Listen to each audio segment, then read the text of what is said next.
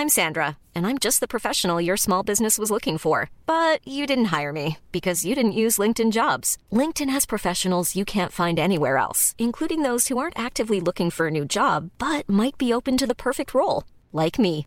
In a given month, over 70% of LinkedIn users don't visit other leading job sites. So if you're not looking on LinkedIn, you'll miss out on great candidates like Sandra. Start hiring professionals like a professional. Post your free job on linkedin.com/people today. Millions of people have lost weight with personalized plans from Noom. Like Evan, who can't stand salads and still lost 50 pounds. Salads generally for most people are the easy button, right? For me, that wasn't an option. I never really was a salad guy. That's just not who I am. But Noom worked for me. Get your personalized plan today at Noom.com. Real Noom user compensated to provide their story.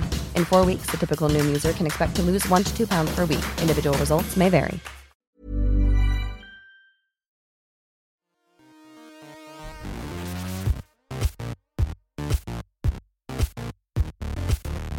Welcome to the Story Studio. Oh yeah, here we go. Check it out now. Welcome to the Story Studio, podcast where an independent publishing company explore the world of self-publishing, independent art, and the future of storytelling. My name is Luke Condor with Kate, and I'm joined by a Mr. Daniel Wilcox. And then it says here, say hello. Hello! Hello, say. I feel like it's been ages since we've recorded. It has. We actually missed last week. We should have had an episode. No, we didn't. But it's been a little bit of a break. We've been refreshing, getting used to it all, getting used to this writing down 2018 rather than 2017, which I keep doing still. Yeah, I like the 8 more than the 7 personally. I don't know why, it just feels a lot more full. Yeah. So how is the old writing going? You got a 5,000 word day done the other day, right? Yeah, I had a nice little whack it to the keys. But yeah, just chipping away at my collaboration with Michael Anderley in one of his universes. Just literally trying to put the words on the page. It's quite nice because I think I mentioned it before. It's been a while since I've kind of first drafted a big project. I think the last one was Lazarus, and the first draft for that we wrote last January, February time. Yeah. So yeah, just getting that down, falling in love with the characters, getting them a bit more rounded, and it's quite nice because I've had to re-experience that first sort of 5,000 to 10,000 words where it really feels like a slug, where you're really trying to get to grips with what the world is, who the characters are, what you're trying to get. And I'm now at that point where I feel like I'm getting the rhythm. I know who the characters are. I know what I want to go for. So yeah, yesterday just put a couple of hours in the morning and managed to pump out, I think it was 5,500 words in 3 hours, which is one of the fastest that I think I've ever done, which I'm happy with. I've never written that much in one day. I think my PB, personal best, was about 4,500. It was one of our short stories. It was the one we did for the rock verse. The Keep My Bones. Yeah. Yeah, that's I don't know if I could do it every day. Maybe if I wasn't working. I actually found it surprisingly easy. So I managed to, every time I put my fingers to the keys, I had that moment of pause where I suddenly went, right, what am I doing? And then partly because I've recently read The War of Art and I'm just thinking about just getting the words down, that voice in my head just said, write your first 100 words and then just keep going. Squirt it out. Yeah, just squeeze it until it dribbles. And it's a horrible image. I'm sorry, folks. But yeah, so I did that, and then also I've been doing a lot of sort of the Pomodoro thing at the minute. So I've been, depending on how I feel my concentration is going, if I feel a bit tired, I'll kind of go for like 15-20 minutes. If I feel good, I'll go for 30 minutes. Well, I've found success with the same thing. 25 minutes, I'll find myself like starting to automatically go to Facebook and stuff. So what I've decided to do, I do 10-minute bursts with 1-minute breaks. For some reason, it's the quick sort of turnaround time where it's like, I don't know, it's like 10 minutes, and I just feel that's a really good focus. Do you not then stop and kind of just look up like a meerkat? Because I've got an app. Pretty much, yeah. I've got an app that, I don't know if you've ever played this. Have you ever played with an app called Tide, as in like waves? No, I don't think so. I've not heard of it. It's really good. It's got it's basically essentially a Pomodoro timer for focus, but it's got 5 different ambience setting. So it's got like morning, forest, mews, afternoon, and cafe. Yeah. So I was sat this morning listening to the cafe setting, and as I'm writing, I actually feel like I'm in a cafe. So I feel like the eyes are watching me. Is So that I kind of have to write. is that like a binaural thing? Like A little bit, I think. yeah. Yeah. But then you just set the time straight away from the thing. Just tap the noises that you want, and it just happens. But that's been really, really helpful for me. Cool. Is that your big whip? Or have you got something else for the big whip? No, I'm going to see how your writing is first. Oh yeah. Well, yeah. So I finished the first draft of The Ruin. That came in at a lean 60,000 words.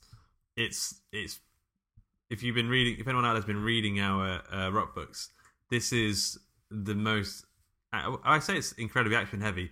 I don't think it is incredibly action heavy compared to like other books out there, but for this series, which is all about like slow builds and big payoffs, it is more action. It's more Mad Max than The Road. If that makes sense. Although The Road's got some pretty violent bits in it. But yeah, it's been fun. It's been really good to get that done. Feels good to just tick off a first draft so early in the year. It feels like I've got the momentum going now. Keep it going. 2018. Yeah. Hit your goals. Come on. Yeah. Come on, do it. But yeah, I think you can do it. I think I mentioned this to you as well. Like in terms of story, I think it's due a bit of an action push because for those familiar with the story, the first one, there's a lot of that slow build up into getting the guy to where he wants to go, and the second one is a bit more exploring the world, and then this third one, it's kind of that urgency of right, we need to now go and get the thing that he wants. I'm not going to give a lot of spoilers, so that sounds like really generic, but yeah, I think it'll be worth it for anyone that is reading that series. And we have had a few people already asking for book 3, which has been quite nice. Yeah. So it'd be good to get that done. Yeah. So I just quickly do my big whip before I forget it, because I am going to forget it. Have you ever heard of a comedian called Eddie Izzard? Of course I have. He's huge. He is. Yeah. So Eddie Izzard, he's a transvestite comedian. He is, is an actor. Like he's been in big Hollywood films and stuff. Like a few years ago, I think it was 2012. I want to say he decided that he was going to run 30 marathons. I think it is in 41 days, and he'd never had any running experience before. If you look at him, he doesn't look like a particularly sort of healthy, fit person. But it was like a charity thing. He had 5 weeks to train, and he said, "Okay, I'm going to put the intention out there by if I make a TV show of it, I'm going to have to follow through with it." So if you go on YouTube, I think there's 3 episodes, about an hour long each of these. It's called Eddie Izzard Marathon Man. So if you go on YouTube and check them out, they're so inspiring. I watched it because I'd like to run now, and it's something to do. But in terms of writing as well, you kind of see how much of it is just pure grit and just old mindset. Like he says, he's not particularly healthy. And if you asked me to do a marathon, I just couldn't do a marathon. I know I couldn't. It's just 10 hours of just straight running every day. And but you could, isn't that the point? Yeah, I suppose it is. Yeah, but just to watch those and just see this really lovely guy sort of just say, "I'm going to do this thing," and then go through 40 days of like pain and hardcoreness, and then actually come out and do it and do it really well. It's just really inspiring. So I think if you're looking for a big kick in the arse, I think that is a good way to go. Another one, I don't know if you've come across him yet, is a guy called David Goggins. No, I don't think so. If you look up some of his videos, he did some TED Talks, and he was also on the Impact Theory podcast. But he's a similar guy in that he's got a bit of a dark background, but he wanted to try and push himself to the limit, and for example did something like 1,647 pull-ups in one go, and just things like that. But it's like a kind of he wanted to prove he can get past his mental block. So the minute that he thinks that he can't do anymore, he tells himself that he's 40% of the way there. Yeah. And tries to give himself that extra push. But yeah, I think he's like a SEAL or something, like Marini, that he's just that toughness, that mentality. But I think in a lot of cases, it is the mental strength that pulls people through. It's weird. So he said at one point, Eddie Izzard said, How do I get through today's marathon is by knowing, because what they did is they did the marathon every day for 6 days, and he had a rest day. What he'd do, he'd say, So let's say he was on the first marathon, he'd be halfway through the marathon, he'd be feeling really bad and go, I just need to get through 5 more marathons and then I've got a break. And it was like just working these mental games. Yeah, chunking, yeah. Even though like a marathon in itself is insane, like he was able to chunk it to the point where it was manageable. You got to think though, if you're doing, how many marathons was it? 30? I think it was 30 in 40 days. Yeah. If you're doing 30 marathons, one marathon probably doesn't seem that big if you know that you've got another 29 ahead of you. And you know they've got like a TV crew following you and everyone's taking off like 40 days work time to do it. Yeah, there's one point where he said, I can't. I think he was like literally like his like legs are swelling up and stuff, and he was like, I just can't stop because you're here because it's on the TV. And like, yeah, it's interesting. I don't know how you do that. There's just a TV crew behind us when we're writing. Yeah, but you need to have like, I still think some people will crumble. I think some people would just like crumble under the pressure. Yeah, but it's good. It's all about mindset, and I really enjoyed it. So that's my big whip. Yeah. Have you thought of one yet? Yeah, I'm going to, just for the sake of time, because we'll be speaking to Zach very, very soon, Zach Bohannon. But I'm going to do my big whip as a little bit of a plug, but also for those who want to join us over on the Hawk and Cleaver Facebook group. We've just finished our first month of our Readers Club, which was Joe Hill's Strange Weather. How did you find it, Luke? Yeah, it's fantastic. It's Joe Hill annoys me in a way because you kind of want him to be a bit shit because you want his success. You want his success to be like, oh, 'cause it's Stephen King's son. Do you know what I mean? Like, but then you read it and you're like, oh, fuck it. He's actually really good. In fact, he's quite big, but his writing is really good. Like he's very good at coming up with very unique. They're sort of like magic realist horror stories. So if anyone's read Lock and Key or read Horns or any of those stories, you know what I mean. But he's very good at coming up with these kind of strange concepts. And there's one story in there that didn't use that sort of storytelling genre that I found so out of place and enthralled by it. And I just which one was that? Aloft? Loaded. I just found it wasn't that sort of same style, but I think it was just the breath of fresh air. It was the exact kind of story I really wanted to read at the time. Just like no fantasy elements, just give me some hardcore violence. It was good. I think he tied the story well as well and showed that without giving too much spoilers for those who haven't read it yet. But I like what he did with the whole misconstruing your perception. Yeah. So the part where as a woman came up, he saw a bomb as opposed to what was actually in the end. But that whole kind of, it's that distortion of your point of view. And I thought he did that really, really well because you kind of then have to read more into it. But yeah, there were a few in there that, two in there that I absolutely loved, which was Snapshot and Aloft. I think Aloft sticks with me the most because it was the most unique, which for those who haven't read it, it's basically a guy doesn't want to skydive, but he's up there because he's in love with a girl. And then he lands on what is essentially a cloud, but not a cloud, that starts to almost bow to his every wish, but there's something that's kind of going on underneath the cloud itself. But that was, I felt like that was so different. Yeah. And the way that he wrote it was very dreamlike. Yeah, I like the whole character development and the sort of the metaphors that he used of the character's fears and controlling needs in the cloud. Yeah, it's good. I really liked it. Yeah, so I'm thinking we might. We've not really spoken about this, but we might do a bonus episode of just actually discussing the Strange Weather a bit more. Potentially bring on John and have a bit of a chat. Yeah.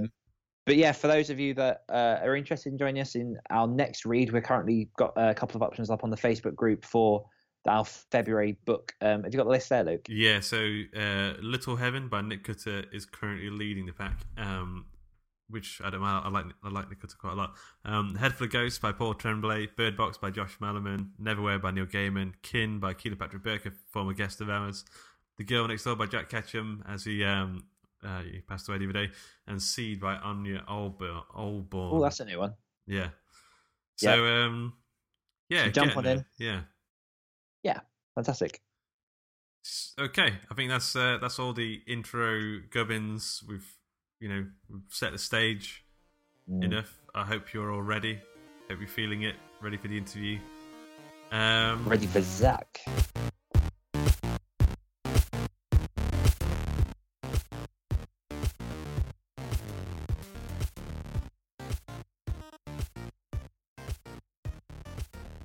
Zach Bohannon is a father, a husband, a top 100 horror author.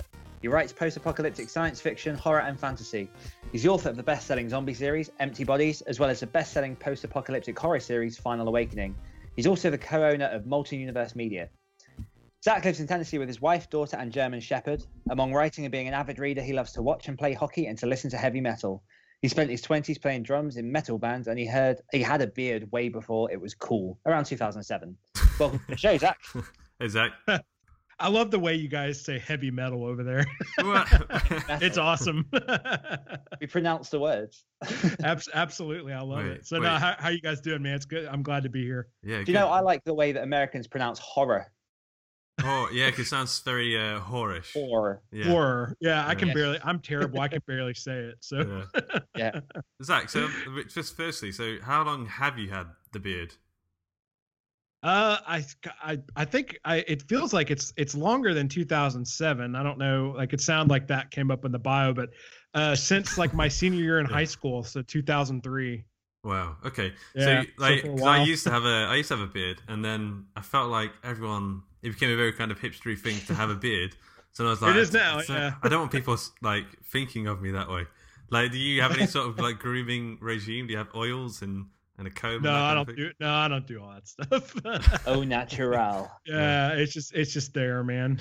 So see, I'm just jealous of anyone that can grow a beard. I've had the little sort of gingery puby thing on my chin for a good 8-9 years, but kind of I try and go for the beard, and it just comes out like a ginger sheep. You've got like I reckon you'd see a soul patch then, like a proper little.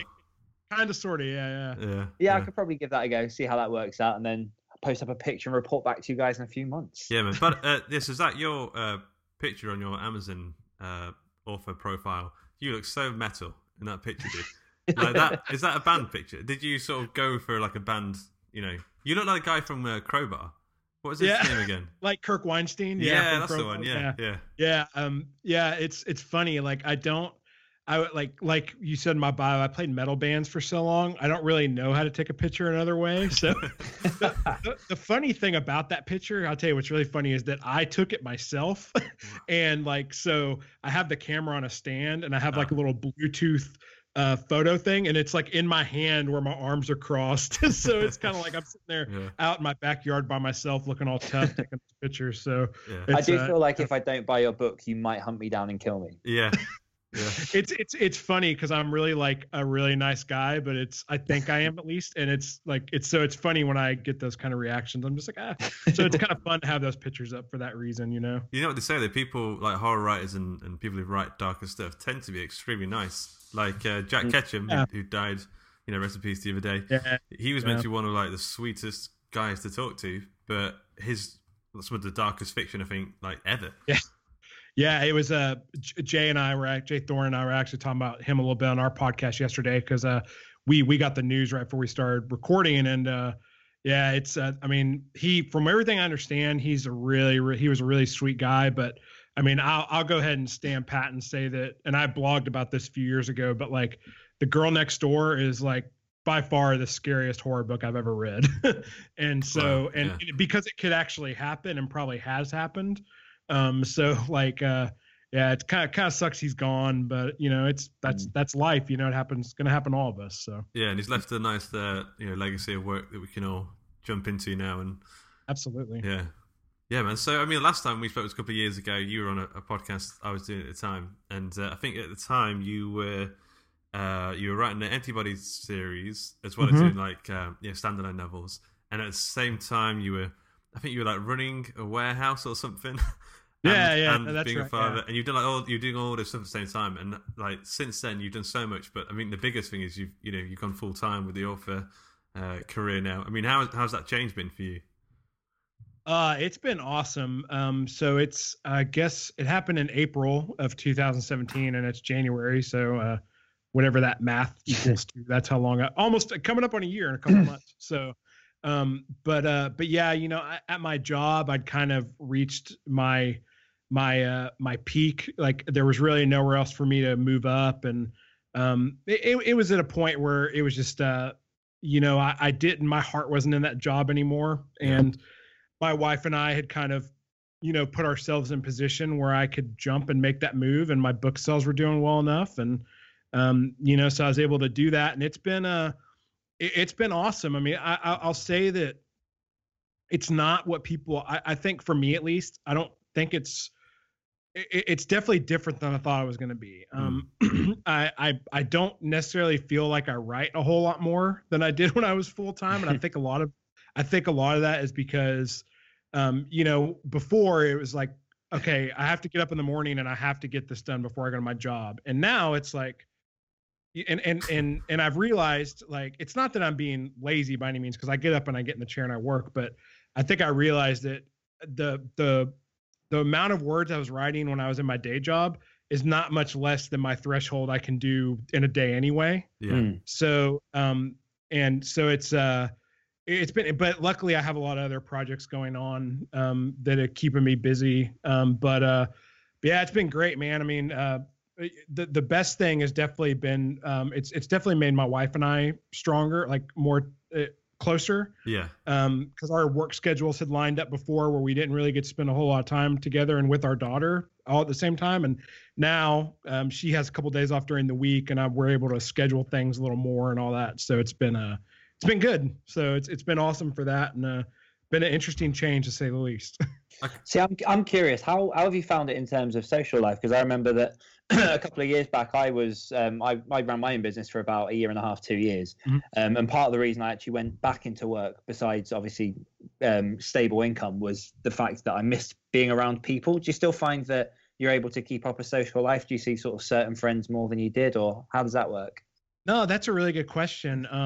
No, I mean, that has definitely been a change. It's, my best friend who I've been friends with for well over 10 years. He lives here, but he lives kind of on the other side of town. And so we don't really get to see each other a bunch. But it definitely has been weird, like not going into a job every day and being around people. And, I had friends at work and I was social and stuff. And that's definitely been something that's been hard to adjust to. And my wife has to kind of make me sometimes like, hey, you need to get out of the house and go hang out with some people. But one way I've kind of combated that is by going and writing in coffee shops and stuff. And I actually did that this morning. I went and I try to go one or 2 days a week. And I've really gotten to know the people who work at this one particular coffee shop close to me and stuff. So I get social interactions that way, which has been really good. But that's definitely a challenge. And for some people, like aforementioned Jay Thorne, my partner, he doesn't care. He'd rather never talk to anybody. So I don't think it's really bothered him since he's gone full time since July. But it's definitely been weird for me and been an adjustment. But it's just something I have to deal with, I guess. So yeah, the positives outweigh the negatives. Yeah, exactly. What about like local like writers meetups and that kind of thing, or is there anything like that going up around there?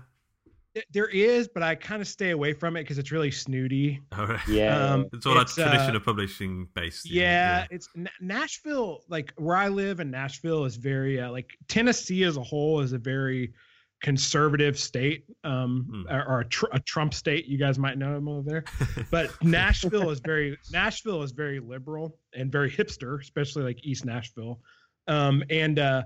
So there's some different organizations here and stuff. There's actually one place that has like organized writing classes and stuff. And I've actually tried to get to lead some classes over there, and they won't even answer my emails. So I'm like, okay. Right, but then I see other people who are running classes, and like they have never even published a book. So I'm just like, okay, that's not. So it's like that kind of stuff. It's real snooty. Like, we don't really believe in. Even I can't even get libraries around here to like let me come and talk. So wow, that's so weird because you are like a full-time author, and like there's so many authors who are like moonlighting. The writing is just like what they do around the teaching of the writing, and it doesn't really make that much sense. But that doesn't seem right to me. I don't know. Maybe that'll change.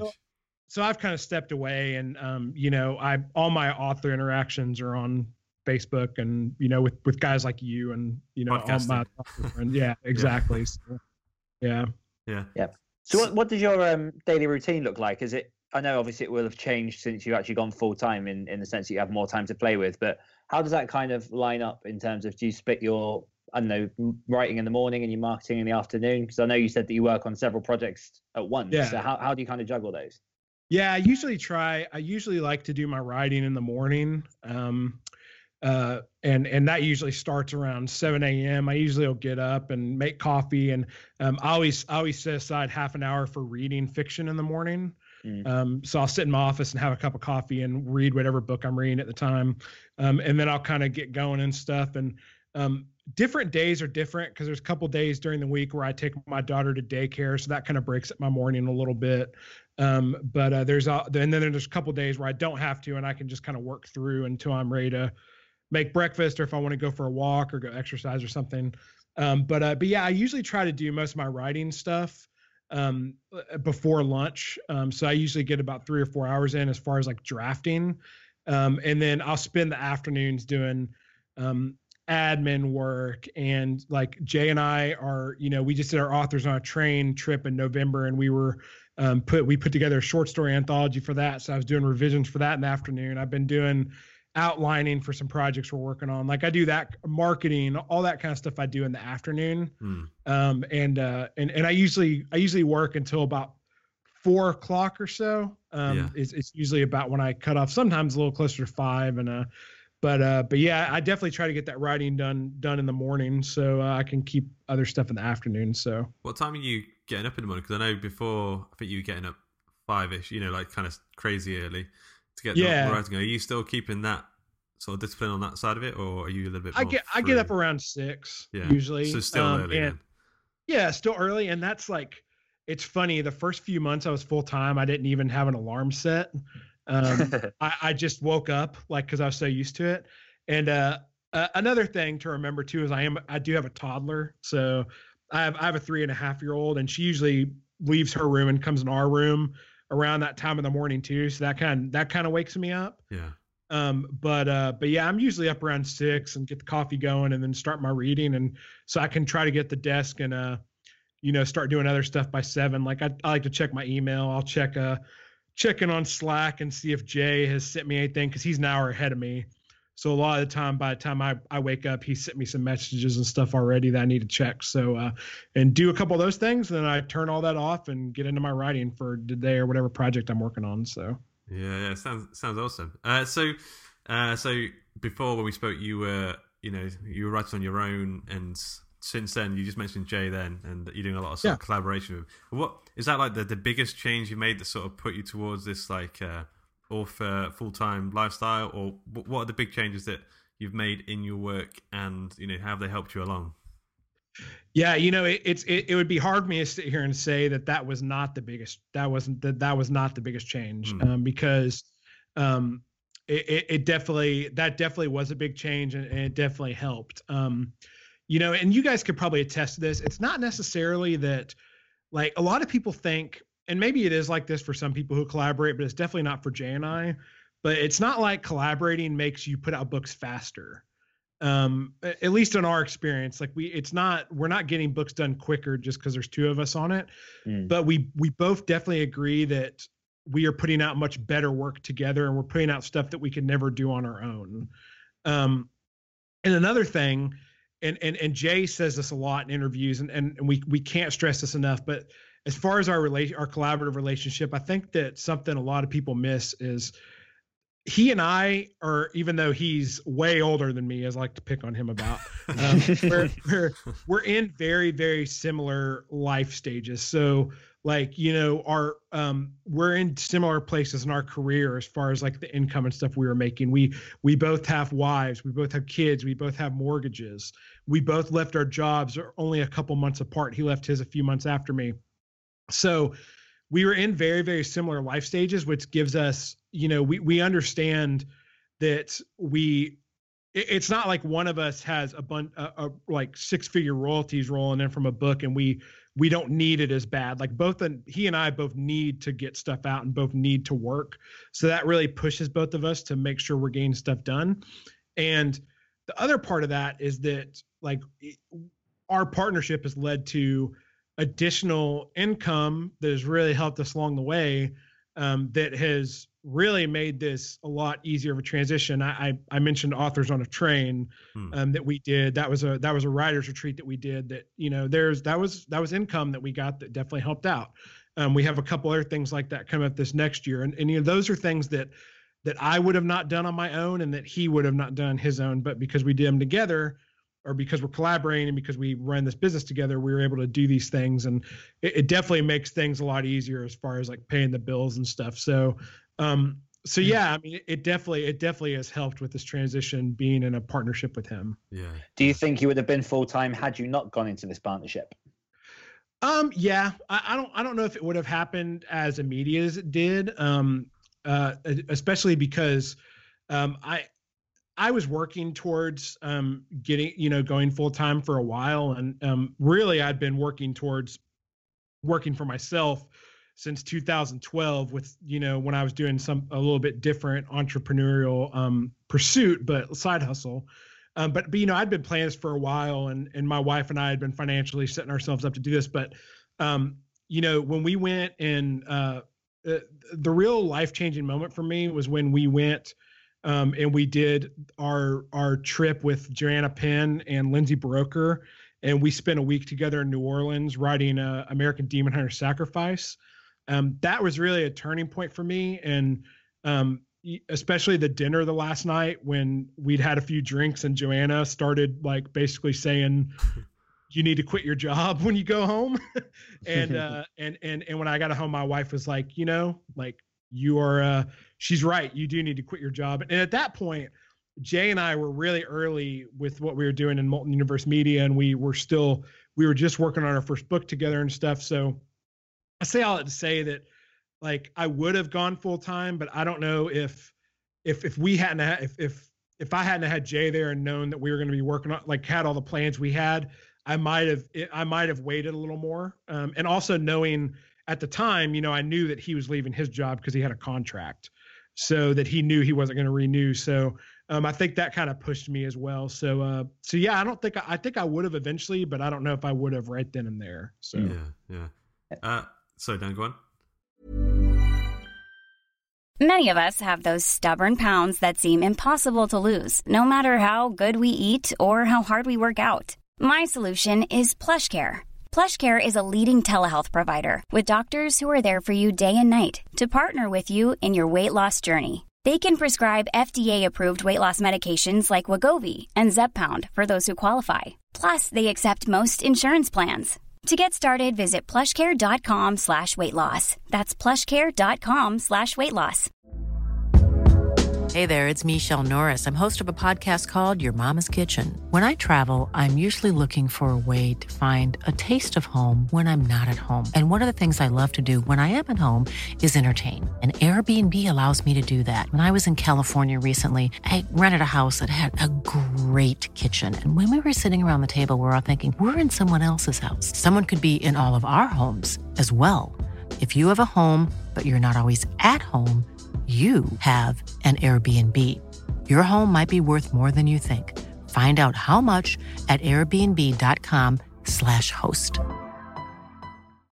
Millions of people have lost weight with personalized plans from Noom, like Evan, who can't stand salads and still lost 50 pounds. Salads generally for most people are the easy button, right? For me, that wasn't an option. I never really was a salad guy. That's just not who I am. But Noom worked for me. Get your personalized plan today at Noom.com. Real Noom user compensated to provide their story. In 4 weeks, the typical Noom user can expect to lose 1 to 2 pounds per week. Individual results may vary. Oh, no, you go ahead.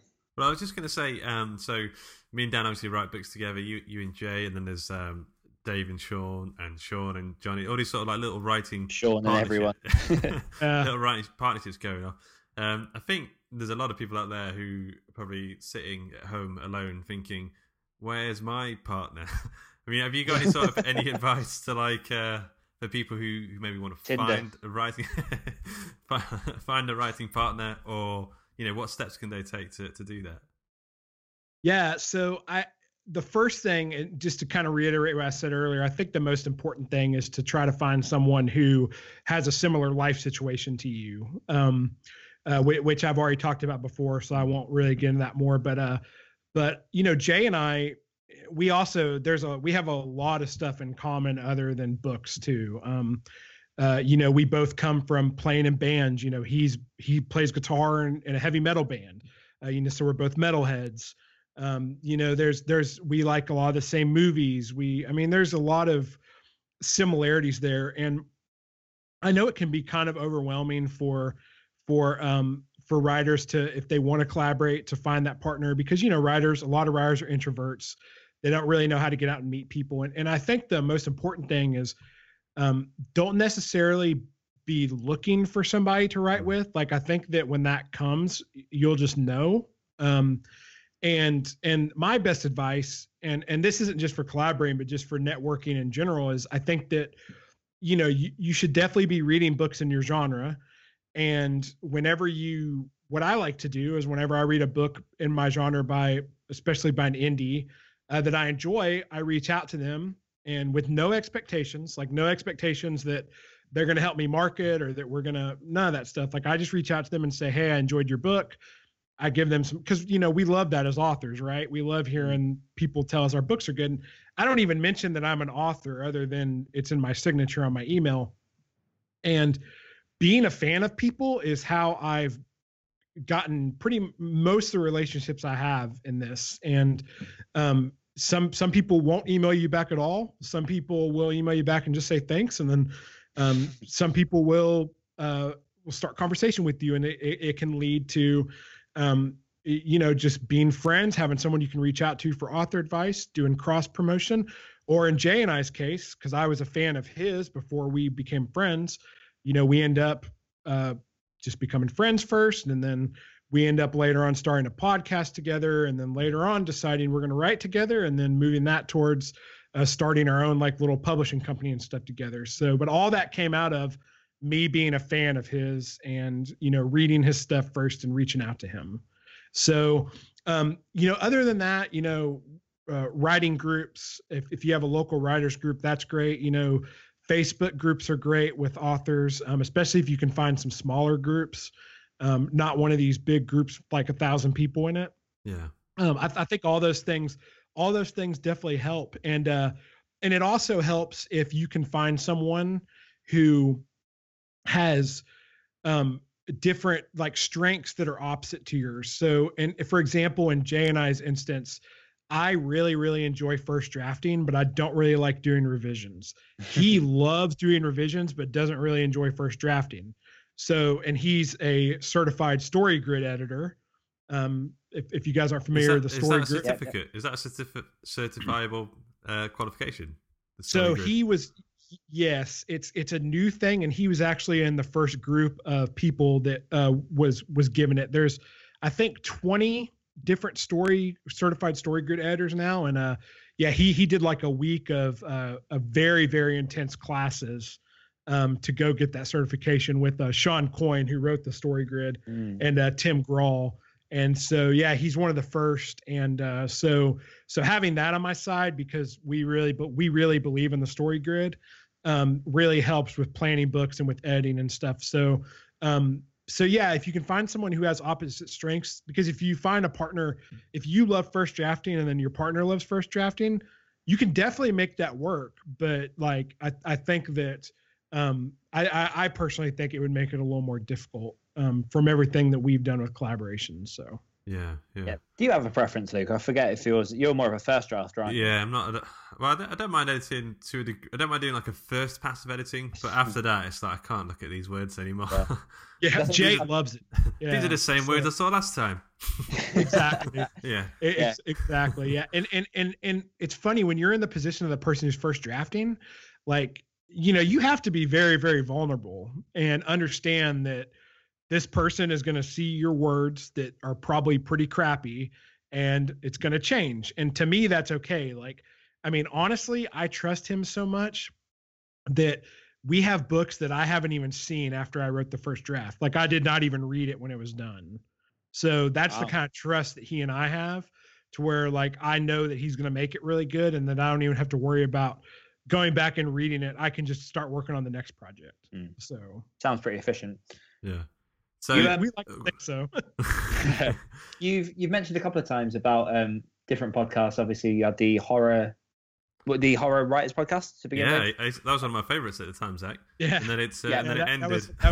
That was our old podcast we did. Yep. Yep, and you've got something of an avatar on the Pedal to the Metal to Rachel Herron and Jay. Which trope listen to regularly. Take a shot. But yeah, tell us a bit more about your brand new podcast, The Career Author. Tell us a bit more about how that came to be and what you're sort of trying to achieve with it. Because, I mean, it's easy to say there's a lot of non-fiction author type podcasts, but everyone likes to spin their own spin, I like to think. So what is it that makes The Career Author unique? Yeah, it's funny you bring that up because, and he won't mind me saying this, but it was like, I'd been wanting to get back into podcasting for a long time. And, if people who are listening, if you've heard the name Jay Thorne, there's probably a reason. It's because he has like 50 podcasts. So he had continued doing podcasting after, we ended the Horror Hours podcast, but I'd been away from it and I really wanted to get back into it. And I'd been wanting to for a while, and I could never sell him on, he didn't want to do a writing podcast for the exact reason, Daniel, that you said, because everything's already been said or is being said. So it was really hard to sell him on that. And to be honest with you, I don't really know what finally got him to do it. I know he'd kind of come to a place with the Intronaut, which was his podcast for introverts, where he'd kind of said all he could say. So I know he was going to drop that podcast, and I brought him the idea and the format for The Career Author, and I had mentioned to him, I said, hey, we really enjoyed doing Authors on a Train and doing those workshops all week. And, we have other like speaking events we want to do on different types of really unique writer retreats. And I was like, I think that we should do a podcast where we can, try to build more of that audience and stuff. And, so we have an audience to tell those events about, so we can get more people to come. And I brought him a really cool format. He came up with some great ideas for stuff we're doing with Patreon. And we've been really blown away by how much people have supported us early on. But a lot of that is a test to him and some of the cool ideas he came up with for stretch goals. And basically what the Career Podcast is, for anyone who hasn't listened yet, our 4th episode aired today, but it's basically just a 30-minute podcast for authors each week. We do a news segment where we talk about some news going on. And then we have a topic every week where we talk about some different thing that, we hope can give advice and tips to people who are looking into writing and publishing, especially if they're looking to self-publish. And as I mentioned, we're also doing some cool stuff with Patreon where each month we're also recording a bonus episode where we're going to be watching a movie and then breaking down the plot and kind of talking about why the movie works, and kind of using the story grid as like a really kind of like loose basis, but not going too deep into that. And so that's a really, like, we just recorded the first one of those yesterday. We did I Am Legend, the Will Smith film. Yeah. Nice. And so that'll be going out to our patrons and stuff next week. So yeah, it's just been a lot of fun, man. And it's really cool to be back in podcasting. So. Yeah. So you talking about the retreats as well. So the idea is to sort of get, build an audience to get people on those retreats. Those retreats, from what I've seen, the writing on a train sounds like something I would personally really want to do. I think. Are there plans to bring it to the UK? Yeah, exactly. Hey, that's not an excuse, because we had 2 people from the UK on our last retreat, so really? You guys can come to us. Yeah, we had it was cool, man. We had 2 people from the UK, and we had 1 woman come from Sydney, Australia.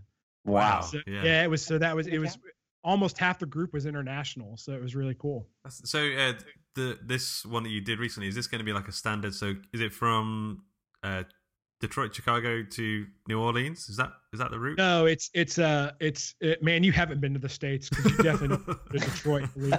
I've been to Florida. I've been to Florida, and that's it. Detroit. But no, no. So what it is we met 8 other authors in Chicago.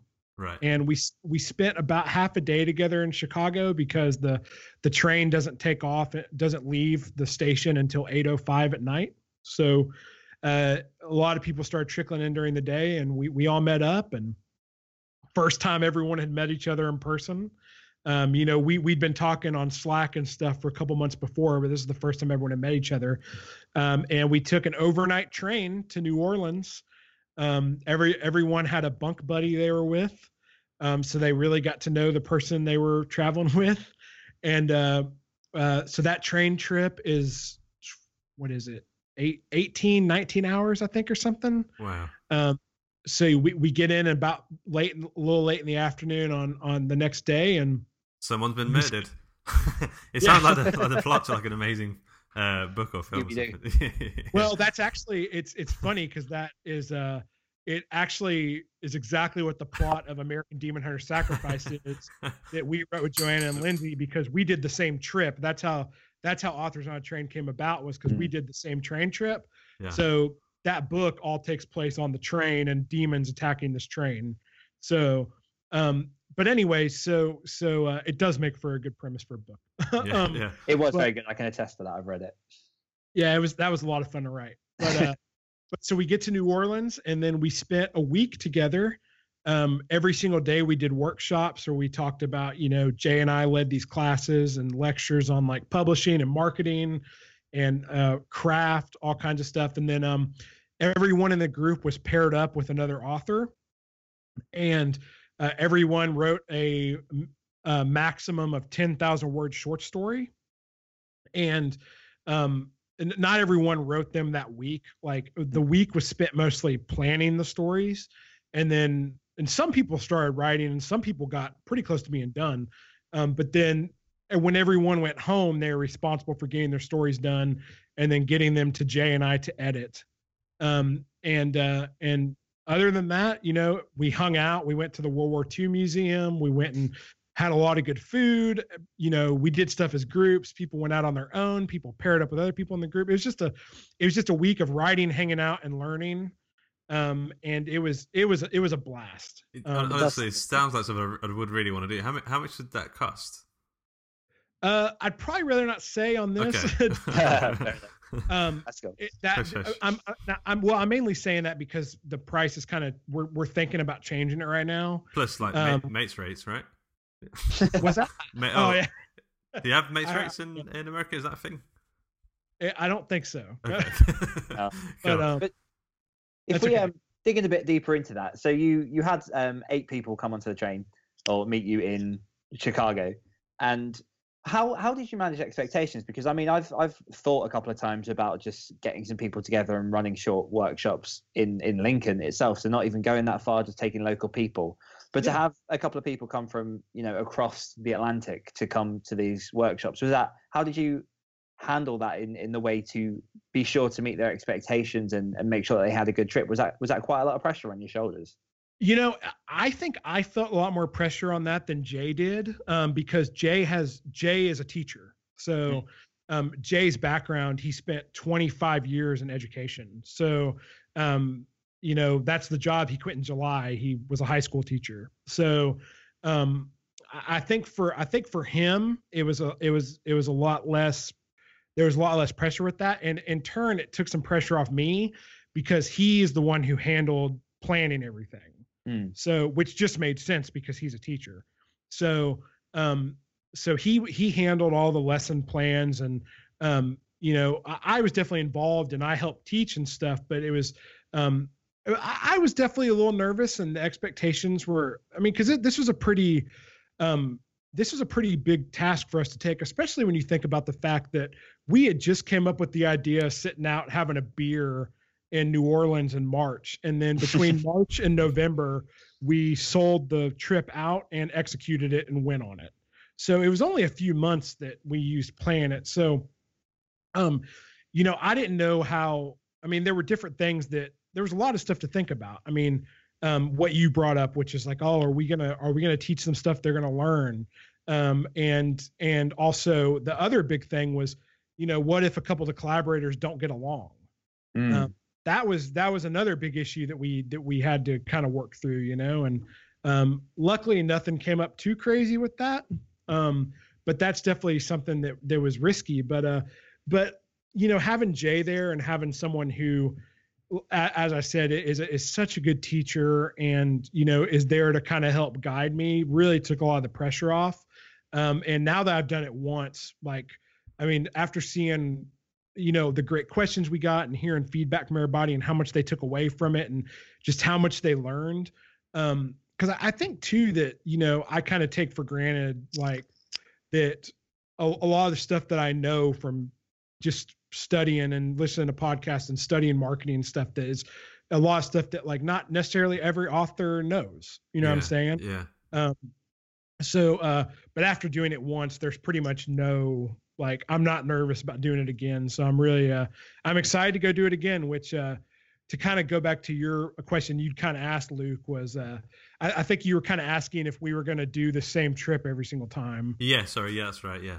Yeah. And so we're doing this again in November of 2018. And we are doing the same trip again, mainly because the most interest we polled people, and the most interest we got was a train trip to New Orleans. So we'd given some options to some other cities, but people really want to do New Orleans. And New Orleans is cool because it's not really an expensive city and it's really easy to walk around. It's not necessarily the safest city in the world, but if you know where you're going and you stay on the main roads and stuff, it's really easy just to get a hotel and walk anywhere you want to go. So it's really convenient for that. Yeah. And it's also just got such a cool ambiance and cool history to write horror books. Yeah. So we are doing that again this year.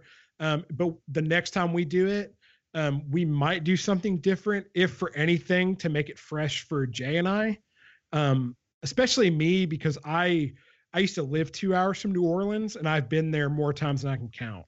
So I would like to go somewhere new, Yeah. So, and experience somewhere else. I'd love to come to the UK, but yeah, we'll see. You've always got a place to crash. You could do like a Edinburgh to London sort of train travel. It's not as far. It's like 8 hours, but Yeah. London's cool. Yeah, no, that sounds really good, man. It sounds like something that I would personally really want to do. New Orleans, especially, is always one of those places I've always wanted to go to. So it's amazing. It's an awesome city. So. Yeah. Am I also sensing a theme here? Because am I right in thinking that Dawn, which is the first book in your Final Awakening series, was set in New Orleans? It was. That's correct. Yeah. Is that a bit of a theme? Was that inspired by that trip at all, or was that just a happy coincidence?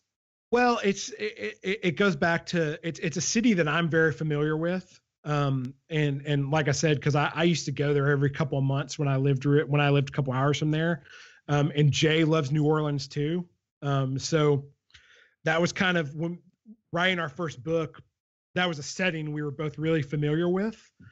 So we thought that would be kind of a good place to start. And it just turned out that we also were down there twice this year. So we were able to do some research and stuff while we were down there. But so yeah, so it's more just because of how familiar we were with it. But it turned out that, like I said, we were down there and able to do some location scouting and stuff while we were down there. So yeah, that sounds good, man. I mean, I'm really kind of impressed, and sort of, it's amazing to see how far you've come in the last couple of years, and I'm just excited to see where you'll go next and what you enjoy doing, and it's just really good to see, man. So just congratulations on all the good work there. Thank you. So just a few more questions, then we'll jump into the quickfire round. So if all of your work was burned away in a post-apocalyptic nuclear meltdown, and you had time to save a single piece of work, which book would you save and why? None of the ones I did with Jay. No, I'm just kidding. Man, that's a really good question. It's a defining question. It is. In all seriousness, it's hard because I have books that aren't really, they're early books that aren't really written that well, but they mean a lot to me because they're my first writings, and also because there's some very cathartic stuff in those books. And stuff that, is very personal to me. But so I have that, and then I also have the stuff that, like Dawn, which has been a really, really successful book that's helped sustain Jay and I, so, yeah. If I had to say one, it would probably be Dawn, just because, the partnership that Jay and I built has been so awesome. And that is like the very first work we did together and kind of the birth of that. So I would probably say Dawn if I had to pick one. Yeah. So in this post-apocalyptic nuclear meltdown, you've given book one, but not, book one that doesn't have the book 2 or 3. So they get together to book. Yeah, I guess we could rewrite 2 and 3. yeah. So. Just a random question. It's good to my head just now. What films or books did you enjoy from 2017? Are there any sort of standouts that to you thought were really good that you just like to give a quick shout out to? So I'll tell you, I'm going to kind of turn that question because 2017 was a weird year for me because I didn't really watch a bunch of movies, to be honest with you. And I kind of like the last few years, I haven't been really watching movies. I've been one of those people who's been watching more television shows. But further than that, the big thing I did in 2017 was a few years ago when I started doing my side hustles and I was working the full-time job and I was doing, writing and stuff. Obviously, naturally, you have to cut things out, right? So like that you're doing so you can make time, especially when you get a kid involved. So the first thing that I'd cut out at those times was video games. Yeah. Well, this year was now that writing was my full-time job and not my escape anymore and like my hobby, I needed to find something that I get my mind off stuff. And I got really hardcore back into video games this year. Yeah. So I like, as far as movies, there really wasn't anything. TV shows, Stranger Things was awesome. Game of Thrones was great. Those would be the first come to mind. Yeah.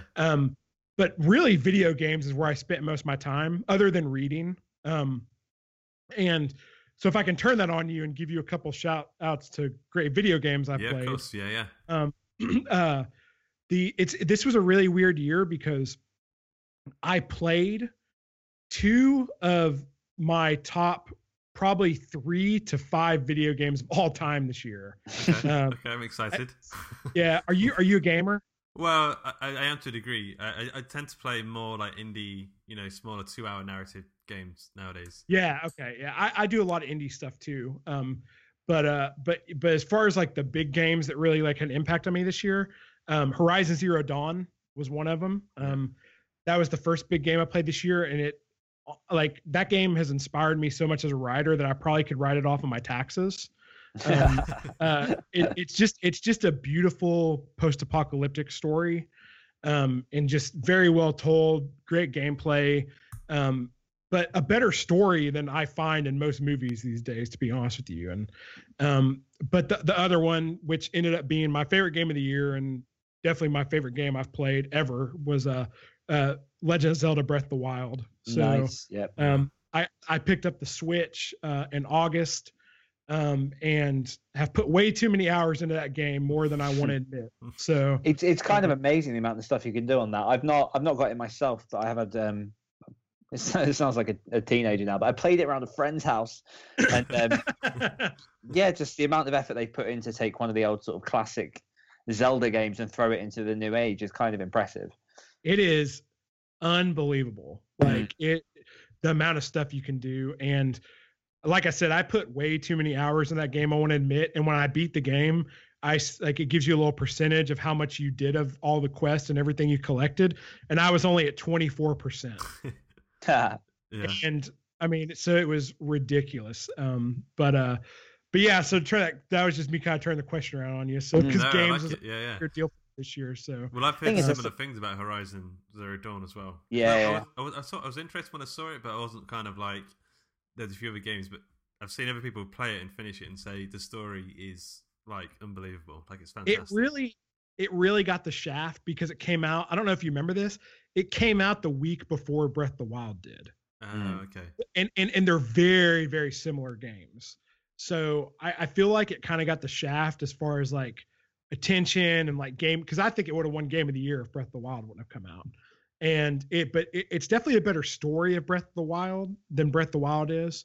But it overall, like, I mean, the gameplay and stuff is amazing. It's just not quite up to par with what they did with Zelda. So Yeah. There's something to be said lately in the actual storytelling for games. In the last, it's amazing, 4 or 5 years, they've really stepped themselves up. I mean, I'm still a massive fan of The Last of Us as one of my favorite. Oh yeah, I can't wait for 2 to come out. Yeah, I'm not sure what to read into it from the trailer, because the trailer kind of seems to be taking a much darker direction, which I'm looking forward to, but we'll see what they do. But you're right. I mean, I really, and I honestly think that, I mean, between the story and the music, I mean, it's right up there with movies. I mean, some of those soundtracks are freaking amazing for some of those games. Horizon, especially for writing. Yeah. I write to the Horizon Zero Dawn soundtrack pretty religiously when I'm writing post-apocalyptic stuff. So, that's definitely a goal of mine, is in the next few years, is, Jay and I want to look into possibly getting into writing games. And I have this vision of, I really want some really good indie studio to take Dawn or Final Awakening and make it into like a side-scrolling 16-bit action platformer. Yeah. Like, I just feel like it would be amazing. It would be so great. Like a game I played this year, The Mummy Demastered, which was based off that terrible Mummy movie that came out with Tom Cruise. But it's it's basically a Super Metroid clone, and it is amazing. And I played it and I was like, oh my God, Final Awakening could totally be a game like this. Yeah. And I really, really want that, but we'll see. We're gonna try to maybe start getting our feet wet with that, but we got to figure that out, I guess, before we do it. So that's exciting, man. I've got like one other question before we jump to the quickfire round. Dan, have you got any other questions you want to ask? I'll hold back. You go.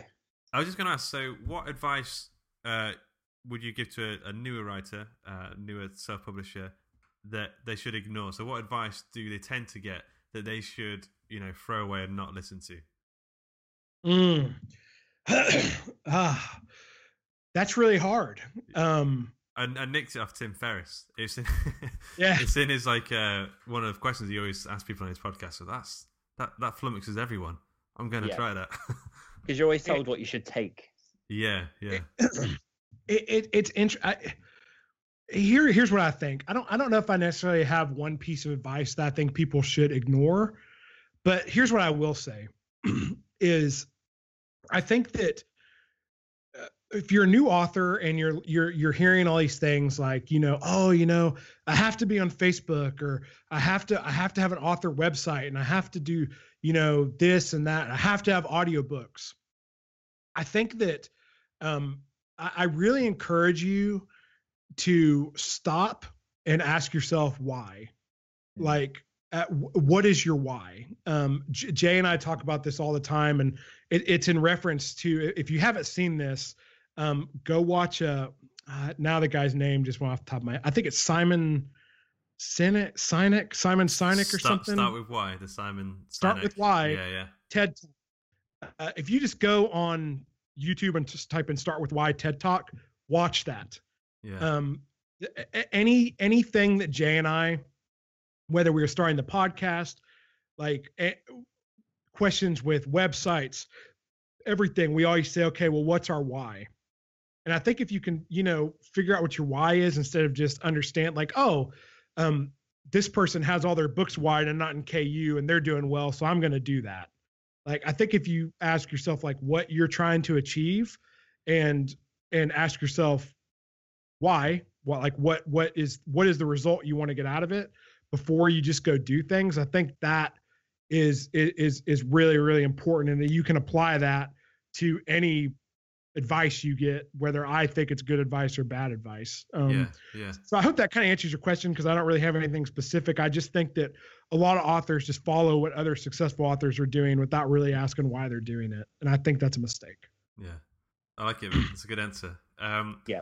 Okay, Dan, have you got any questions before we go to the quick fire round? I have 1,000, but I'm going to be respectful of Zach's time, so we'll shoot into quick fire. I'm sure I'll shoot you an email at some point. Zach. I've been talking too much, so no, that's exactly why we got you on the show. That's what we like. Okay, Dan, do you want to go for the first question, or should I take it? After you, mate. Okay, Zach. Number one, what was the second to last book that you read? The second to last? Yeah. Trackers by Nicholas Sansbury Smith. What's the difference between a shepherd's pie and a cottage pie?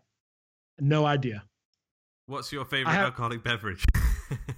Oh, I'm actually drinking that right now. It is, I'm going to sound really posh here. It is a Samuel Smith organic chocolate stout. Nice. Wow. Yeah, I've had that. Sam Smith, yeah. It's amazing. Yeah. So. What's your favorite US city? New Orleans. Mm. The first film you ever loved? Back to the Future. Who's the one person you'd want to meet? Oh, Stephen King. We'll say Stephen King. Do you believe in love after love? Sorry, I heard Daniel laugh and that distracted me. Do I believe in sorry. what? It's okay. No, it's okay. Do you believe in love after love? After love. In love after love? Yeah, it's that song. Share. Do you feel something inside yourself? Yeah, sure. Okay. Why not? I didn't read these questions in advance, and that just got me. Who's your favorite creator who's not a writer? My favorite creator who's not a writer? Ooh. Oh, that's a really good question. I don't know. We'll say whoever made Breath of the Wild. We'll say that. Nice. I can't remember the guy's name. I think I don't remember. But yeah, we'll John say Nintendo. Yeah. Number 9. It's a Japanese name. It's a Japanese dude. What film makes you cry? Oh, what film makes me cry? Forrest Gump. Nice. And where can we follow you and your work? ZachBohannon.com is the best place. And if you want to see what Jay and I are doing with our company, that's moltenuniversemedia.com. And then if the Authors on a Train stuff is interesting, and that sounds like something you'd be interested in, we have all the information on that on authorsonatrain.com. We have like a little sign up thing if you want to get some more information, such as find out how much it costs. You can. It doesn't commit you to anything, but you can sign up and we'll get in touch with you because we're currently taking applicants for that, and I can go ahead and tell you that we're almost half full already. Wow. So nice. Yeah. Did you also? I know you've been talking a lot about is it the Sell More Books conference? Yeah. Oh, yeah. Thank you for reminding me. Yeah. So, Jay and I we're going to be speaking at the Sell More Book Show Summit, which we are co-hosting with Jim Kukral and Brian Cohen of the Sell More Book Show. And that is going to be in Chicago, Illinois, the first weekend of May. So we don't have a ton of tickets available for that. And I know hotels are starting to get kind of crazy there. So if you're interested in that, you can go to sellmorebookshow.com/summit. We'll be there. Lindsay Baroker, Monica Leonel, Chris Fox, bunch of really good speakers are going to be there giving some good talks. So cool. Fantastic. Okay, Matt. Well, just a quick thanks to Disaster Piece for the intro and outro music, Acast for hosting the podcast, the listeners for listening, our patrons over at patreon.com/Hawk and Cleaver. Thanks to Dan, my co-host, for being here, because without you, I'd be alone. Thanks, Dan. You're very welcome. And then just one more time, Zach, thanks, man, for coming on. It's been an absolute pleasure. Thank you very much. Thank you guys. You guys are doing some really cool things. Like I said, Jay and I talk about you guys all the time. So we appreciate you having us on. Cool. Thanks, man. We'll talk to you soon. Yeah. Awesome. We hope you enjoyed this episode of the Story Studio podcast. Still hungering for some podcast goodness? Then why not check out our other show, The Other Stories? Oh, and did you know? Every time you leave us a review in the iTunes store, a puppy is born. Cute, eh? Anyway, toodle pip.